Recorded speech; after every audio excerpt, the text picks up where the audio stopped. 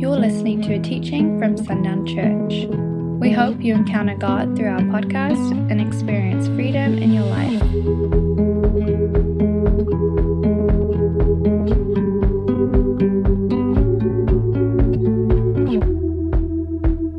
What we had spoken about as we were speaking about this phrase of worshiping in spirit and truth. What is it to worship in spirit and truth? And we began to dive into that and understand that I cannot hope to worship in spirit if I deny truth. I cannot hope to worship in spirit if I deny truth. And we cannot hope to know truth if we deny the Spirit. They're cohesive. They go together. They are not separated from one another. The Spirit leads us into all truth. And a lot of the truth that He leads us into is about who we are individually. And that seems to be the truth that we reject the fastest and the most often, is the truth that the Spirit says about us. To believe that I am who He says that I am, this is worship unto the Lord. Every time the Lord speaks over you and you say yes and amen to it, is that not worship unto God? It's absolutely worship. Is that not praise unto the Lord? I believe it's one of the most beautiful songs you could ever sing is to simply say yes. Yes to what He has. Yes for your life. That is music to His ears because it's His children stepping into all that they were ever created for and all that He has ever hoped for us. This is worship to the Lord. This is praise to God because it is, again, it's obedience. And we know that a life of worship is a life of obedience. It is a life that lives unto the Lord. Nevertheless, not my will, but your will be done. This is worship. This is a life of worship. That's the way we live in a life of worship. And He has sent His Son to us so that we could know Him and be united with Him again in all things, including being united with Him in identity. Being united with Him in who you are and who you are in Him. He desires for that unity. And I cannot fully worship God. I cannot fully praise Him. I cannot fully experience Him in my life if I don't first receive the things that He speaks over me. And those first words to receive, that He is who He says He is. And then the next is that I am who He says I am. If you can't get past that, there's no hope to receive anything else. That's the foundational truth. That God is who He says He is and I am who He says that I am. If we can't grasp that and receive that, that is at its base, the foundation, the very first moment of salvation. What are we experiencing? We're experiencing that God has said He's good and now I'm encountering that He's good. He has said that I'm a son and now I'm encountering that I am indeed a son.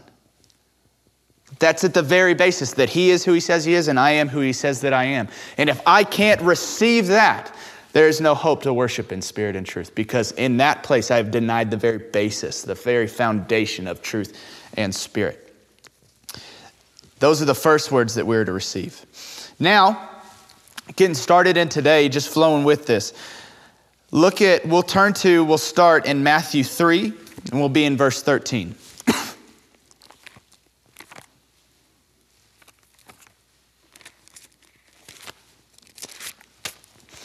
Matthew 3, verse 13. Then Jesus came from Galilee to the Jordan to John to be baptized by him. John would have prevented him, saying, I need to be baptized by you, and do you come to me? But Jesus answered him, let it be so now, for thus it is fitting for us to fulfill all righteousness. Then he consented, and when Jesus was baptized, immediately he went up from the water, and behold, the heavens were opened to him, and he saw the Spirit of God descending like a dove and coming to rest on him. And behold, a voice from heaven said, this is my beloved Son, with whom I am well pleased. Now, we've read this passage time and time again, and I'll be honest, this lesson came out of a profound conversation that I had with Randy Winfrey this last week. We finally found some availability in our schedules to get together and have lunch together, and it's a good thing we found availability because we nearly closed the place down. We started at lunch and we were finishing around dinner. It was wonderful, and we talked about a lot of deep and profound things, and there was a perspective, because it's funny the unity and the spirit that exists even in Lubbock, what the Lord is doing here, it's funny because the Lord had been teaching Randy about praise as well. That's what we've been talking about extensively here, is praise. Praise is a fruit of relationship. We know that. Praise is a fruit of relationship. And Randy had a perspective, a fresh perspective, a different perspective that I hadn't considered, and it was profound, and that's what we're going to get into tonight. But in Matthew 3, 13 through 17, before Jesus begins his ministry, he must receive identity. This is important. We blow past this very quickly, but what is the first thing that the Lord does after Jesus is baptized? He speaks to who he is. The very first thing he does is speak to his identity. And what does Jesus then have to offer Satan in response to the temptation that he brings? It's a response that comes from a place of knowing who he is. Knowing exactly who he is and whose he is. Identity, the foundational thing that sets Jesus on solid rock before he enters the 40 days and 40 nights and then temptation after that. He must receive first identity. My beloved Son, with whom I am well pleased. And this is an identity statement. And Jesus hasn't even begun. He's simply been obedient to baptism, but the Father is pleased with him. This is my beloved Son, with whom I am well pleased. But we look at this as an action-based response. We look that the response, the statement that God speaks, is only because of the step of obedience that Jesus takes. I want to examine that a little bit closer tonight. Please, because of obedience. And obviously, when we're obedient, it blesses the Lord. It pleases his heart. He desires for us to be obedient because we're made for him, right?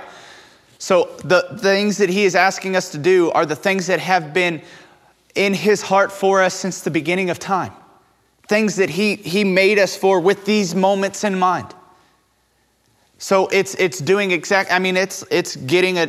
when a kid gets a new toy and they don't read the instructions, a remote control car is not going to work really well in the pool, right? Read the instructions. Be obedient to what they say, because it is a guide for the life that toy is meant to have. We're the same.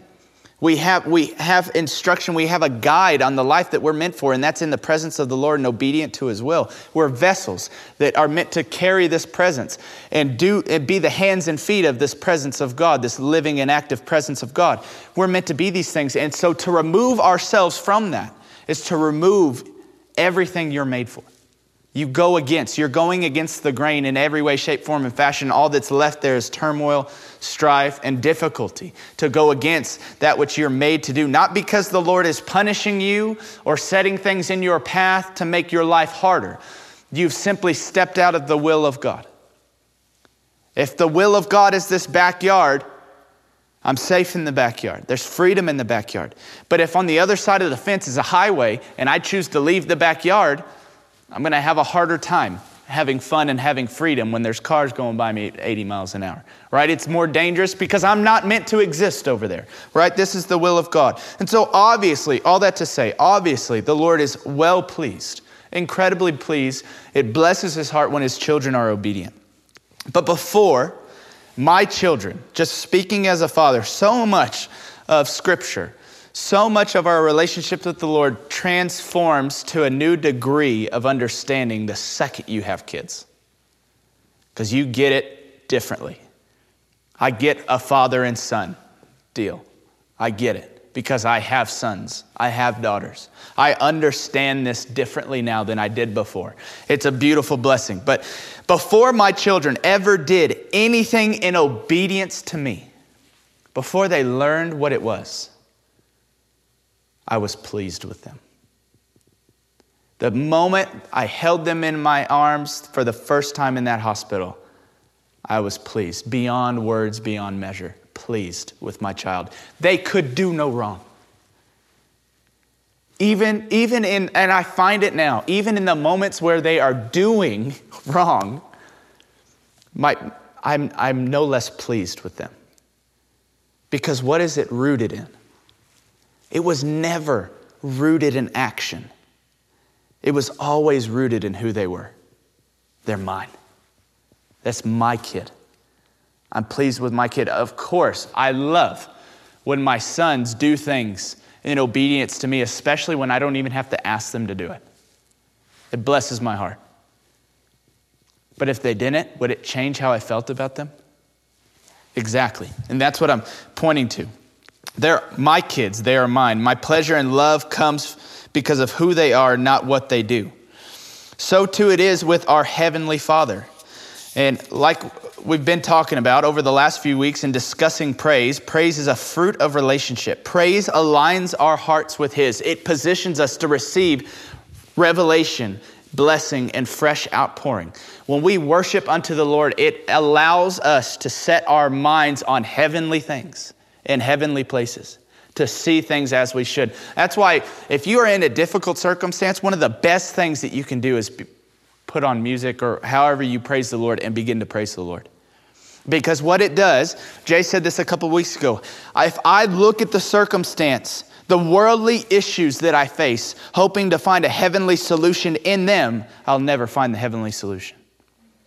Worldly problems are only met with heavenly solutions when the people of God are looking to heaven for the solutions.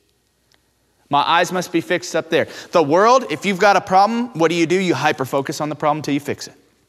In heaven, what do? If you've got a problem, you look to the Lord for the provision. That's what we do, right? Our eyes fixed on the Lord. So in circumstances, I'm sure everyone can attest to this, in circumstances of great difficulty, praise unto the Lord aligns our hearts with His. It centers our mind around the things that matter. It allows us to focus on what He's doing around us, that the circumstance is not dictating to us our days, right? It's a beautiful thing. It's a beautiful design of praise. But what is held within these things that we find ourselves aligned with? What is held within the revelation? What is held within the blessing? What is held within the outpouring? We're going to look at that question this evening. And before we can answer this, we need to understand a few things first. The first thing that we need to understand, and we've talked about this before, and if you want to, go ahead and turn to Hebrews 6. That's where we'll be next. But we are not in a relationship of reciprocity. What that is, it's a big word for basically you scratch my back, I'll scratch yours. That is not our relationship with the Lord. Just think of what that means. And we're going to dive into that a little bit. A reciprocity-based relationship.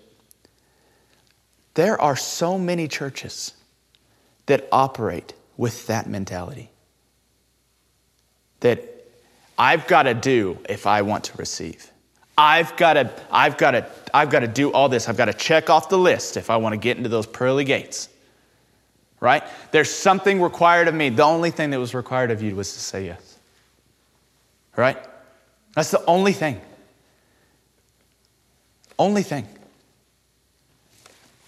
We're not in a relationship of reciprocity. It's not give and take. Hebrews 6, verse 13 says, "For when God made a promise to Abraham, since he had no one greater by whom to swear, he swore by himself, saying, 'Surely I will bless you and multiply you.' And thus Abraham, having patiently waited, obtained the promise. For people swear by something greater than themselves, and in all their disputes an oath is final for confirmation. So when God desired to show more convincingly to the heirs of the promise the unchangeable character of his purpose, he guaranteed it with an oath, so that by two unchangeable things, in which it is impossible for God to lie, we who have fled for refuge might have strong encouragement to hold fast to the hope set before us. We have this as a sure and steadfast anchor of the soul, a hope that enters into the inner place behind the curtain, where Jesus has gone as a forerunner on our behalf, having become a high priest forever after the order of Melchizedek." This can't be a relationship based on reciprocity because we were invited into a covenant that the Father made with himself. So right off the bat, we are invited into a covenant where the expectation for us is nada. We've got to recognize that he was going to make a covenant with Abraham, and what did he do? He allowed a deep sleep to fall upon him that he could make the covenant on Abraham's behalf with himself. Two unchangeable beings, God with himself. So we have been invited into a covenant where the Lord has made it with himself. But yet we have this expectation of working, of doing, of being these things. And what it does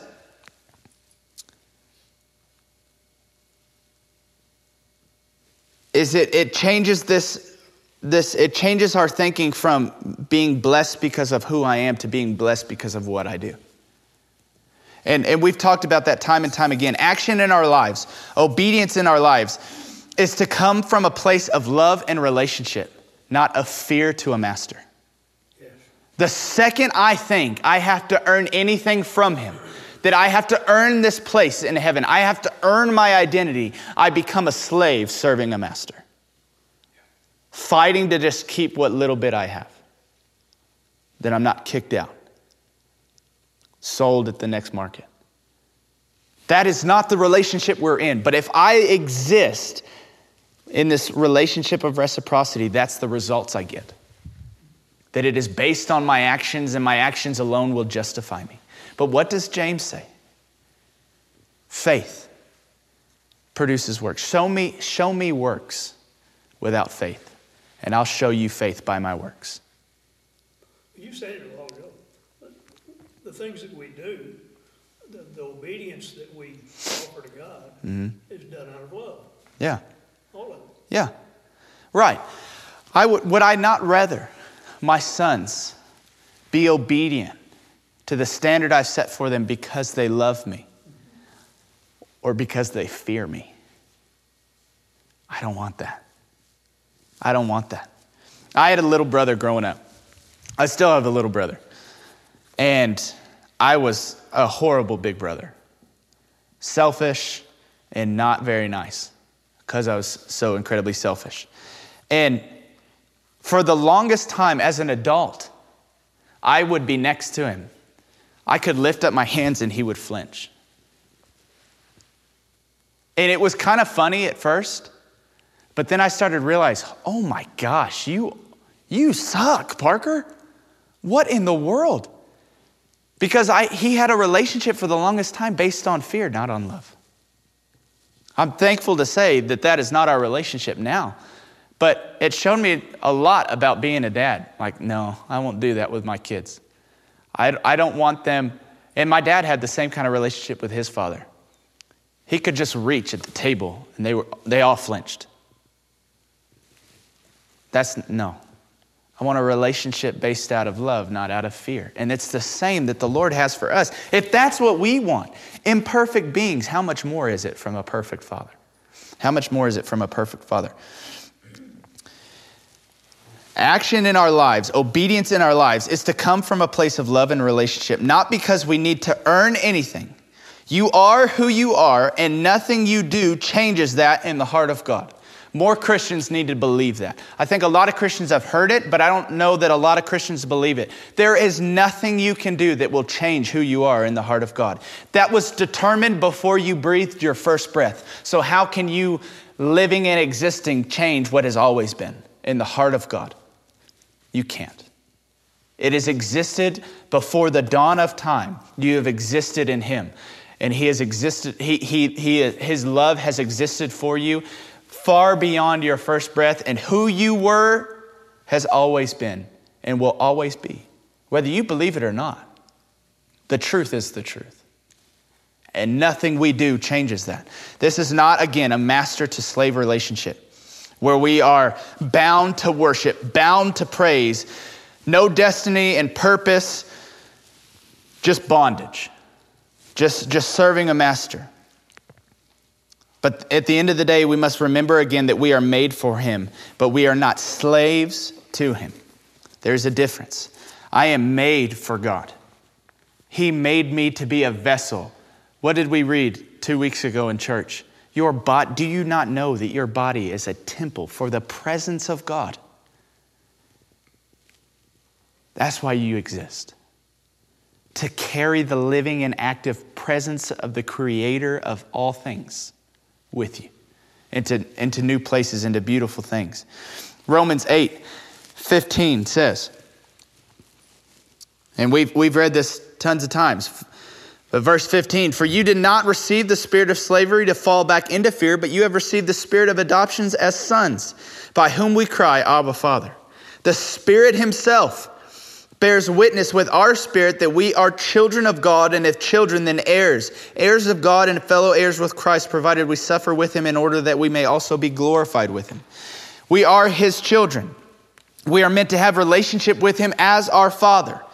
But if we praise him from a place of, I have to praise God, it's a requirement, then we are missing the point of praise, and we are praising from a place of bondage, and that is not praise. That is not a sacrifice of praise that the Lord desires, because you do it out of fear of what happens if you don't.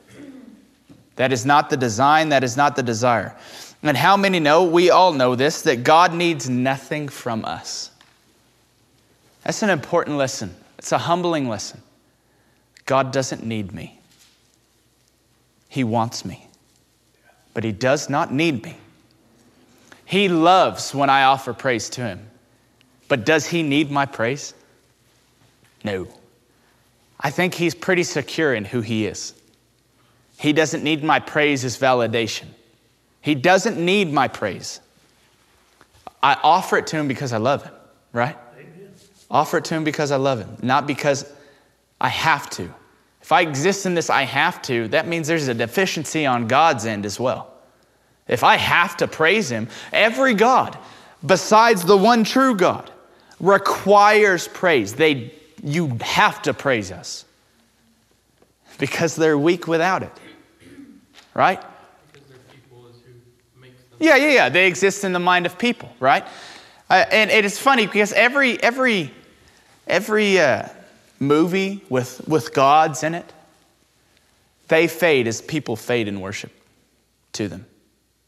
As their numbers dwindle, so does their power and authority.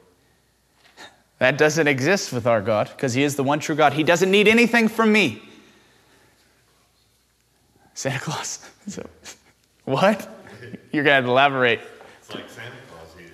Santa Claus needs the Christmas spirit. Yes. Yeah. Every Tim Allen Santa Claus movie, right? Got to get the spirit of Christmas up where he loses his magic. Right? This is not our God. If we don't meet and have at least 50 people singing praises to him on a Sunday, he's just going to poof, disappear and be powerless. This is not the God that we serve and praise God for that. He doesn't need anything from me. And that means everything gets to be a response that comes from a place of relationship. I offer him praise because I love him. I love who he is and I love what he's done for me. What he's called me into. It's an offering of praise. Again, an offering of praise because I love him. God needs nothing from us. And what parent needs the validation of their child? If you need the validation of your child, you're in trouble. Because there are days that they'll give it, and there are days that they are going to suck it away from you as quickly as they can. I don't know how many times I would hear in my household growing up. And now my parents said no. They didn't say no a lot, but they said no enough for us to understand we don't get to do whatever the heck we want to. Like most of our friends. We lived in a big city. It was horrible. Hated it. Went to school with in my graduating class, I had 1,500 kids. In my graduating class alone. My school was a half mile long from end to end. It's dumb. Ridiculous. No way.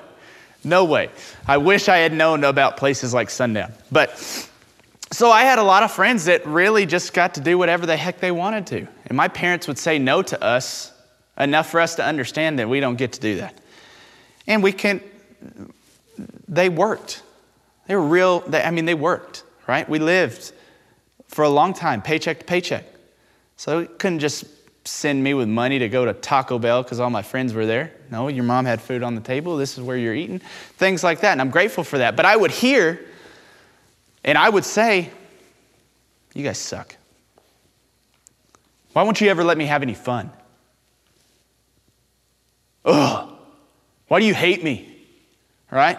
Stupid stuff like that from a dramatic kid. Right? We all did it. And I had 2 sisters, so you can bet it was on. Right? And they're both like my mother, so it was even more intense. But that never swayed my parents, because they did not depend on our validation towards them to do the job that they knew they had to do. And I don't wake up every day unable to parent my children until they pay me a compliment about being a good dad. Because my parenting to them is not based on their validation of me. And so too it is with the Lord. He is our dad no matter what. So in that parent-to-child relationship, who do we think needs the praise? Him or us? Him or us? Right. Him or us. If I come to my child, and which one of us in here will withhold an opportunity to praise our children? If I see it, I take it. Any moment of any day, because there's a lot that would seek to speak against them. So any opportunity I have to praise my children, I'm going to do it. And we could sit here and talk for hours about how cool my kids are. I'll do it. I'll praise my child because they need to hear that from their dad. They need that validation because it is solidifying them into who they are and who they're called to be. We are absolutely made to praise God, but we are also made to receive praise from Him. And this is the revelation that Randy is coming into. He sent me a text a couple days ago, and he won't mind me sharing this, but he just said, I've been thinking about you a lot, and I just needed to let you know that I'm proud of you. And more than that, I need you to know that the Holy Spirit has told me how proud He is of you. And I'm not trying to brag in this, but I'm telling you right now, Randy being proud of me, it's awesome. But the Holy Spirit telling Randy how proud he is of me, I'm like, heck yeah, ding, ding, ding. I'll take that every single time. I'll take that validation from my Heavenly Father. It's good. Just as it is for us boys, when my dad would pay me a compliment or praise me for a job well done, or my grandfather, I was on a different planet. I was elevated higher than ever. I got to have one of these moments with Liam. He is a perfectionist, and we're working on right now, buddy, you're not perfect, so you don't produce perfect. Just accept it now. Don't be like your dad in his 30s that's still trying to learn that lesson. Right? You are not perfect. So what you do will never be perfect. It can be good, and you can do it with the best of your ability, but it will not be perfect. And we're working on pitching. Pitching's tough for a 7-year-old, right? It's really tough. And what I've found is just those moments where we're just playing catch. That was a good throw. Good catch. Good throw. And all of a sudden, you know what ends up happening? He ends up getting better. Right? With each compliment, each moment of validation, he increases in his ability. But the second I say, yeesh, that was really bad, what do you think that next pitch is going to be? It's going to be bad. Because that validation from his Father influences everything about his world. Because he desperately desires it. And we as children, we need this from our Heavenly Father. And He desires to give it. We in the church are not very good at, we are really good at praising God and giving the Lord compliments and saying wonderful things about Him. But if He sets you in His lap, what would He say to you? We're like, oh, it would not be pretty. No, He would say wonderful and amazing things. Randy gave us this example time and time and time again with deliverance. If any of you put your kid, your grandkid in your lap, how many of you are going to begin to belittle them? Not a one of us. We're going to speak good and wonderful things over them. Why is that so hard for us to get to this place that the Lord desires to do the same thing to us as adults? Even now, I'm still His son. I'm still His little boy. And he desires to speak good things over me. But those seem to be the things that I refuse to receive from him. And this is a taboo topic. There's a lot of churches I couldn't bring this message in.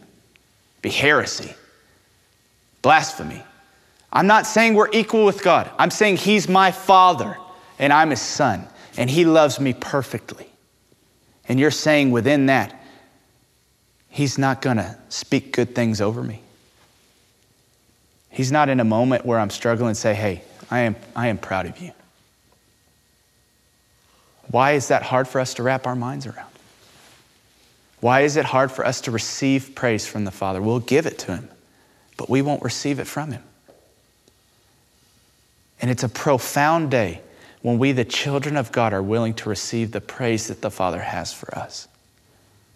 To speak kind things to his children and then receive it. And do you not think that that is worship unto him? Do you not think that that blesses his heart when his children are listening to his voice and receive the words that he speaks? And allows it to shape their today, tomorrow, and forever. I'm telling you right now, we're dealing with lots of things in this community, in the world right now. And this church, since the pandemic, it has not been an easy road to hoe, right? It's been tough. A lot of days, a lot of Sundays, just really, really not fun. Very difficult. But I'm telling you right now, the Lord's saying one time that I'm proud of you.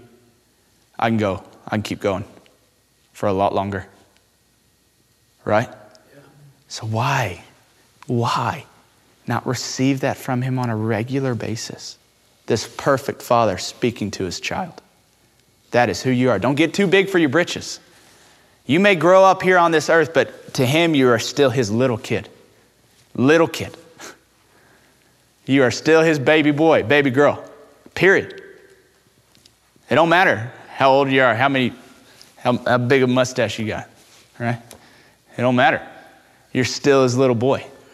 And he still wants to speak good things to us. He wants to speak good things over us. John 16:13. The Spirit will lead us into all truth. And that includes who we are. That includes praise from our Father over us. Like, this is my beloved Son, with whom I am well pleased. Before Jesus' ministry began, he spoke to who he was, and he spoke of his pleasure over him. He praised Jesus before Jesus had done anything. He was simply obedient to baptism. And do you think he was pleased with his son only because of the baptism? No. That was his son with whom he was well pleased far before that. That's just the moment where he spoke it. But his pleasure with Jesus didn't start after the baptism. It existed before. And it is profound to me to see before Jesus began anything, the Lord praised him, spoke of who he was. Before a single miracle, before he fasted, before he was tempted by the devil, before he gathered his disciples, the Lord said, "This is my beloved Son, with whom I am well pleased." That's important for us to hear, especially for men, that it is not your action that justifies his love for you, right? We as men in our society, we are only valued based on what we can or cannot do in our world. That is where men find value. What you can and cannot provide will determine your worth. That is not who we are in the eyes of the Lord. And it's the same with women in a little bit different way, and I don't know it as well because I'm not a woman. So I'm not going to sit here and explain what it is for them, but just knowing my own wife and the world that she's lived in, there's kind of two facets. You are a better woman if you refuse children and pursue a career, right? A woman that has kids and stays at home with her children is now looked down heavily in our society. Based on that action alone of bringing life into the world, our society views you as less than.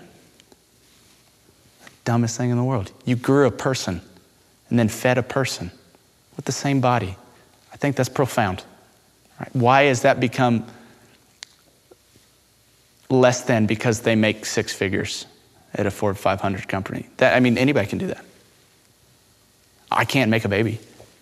Not by myself. Doesn't work.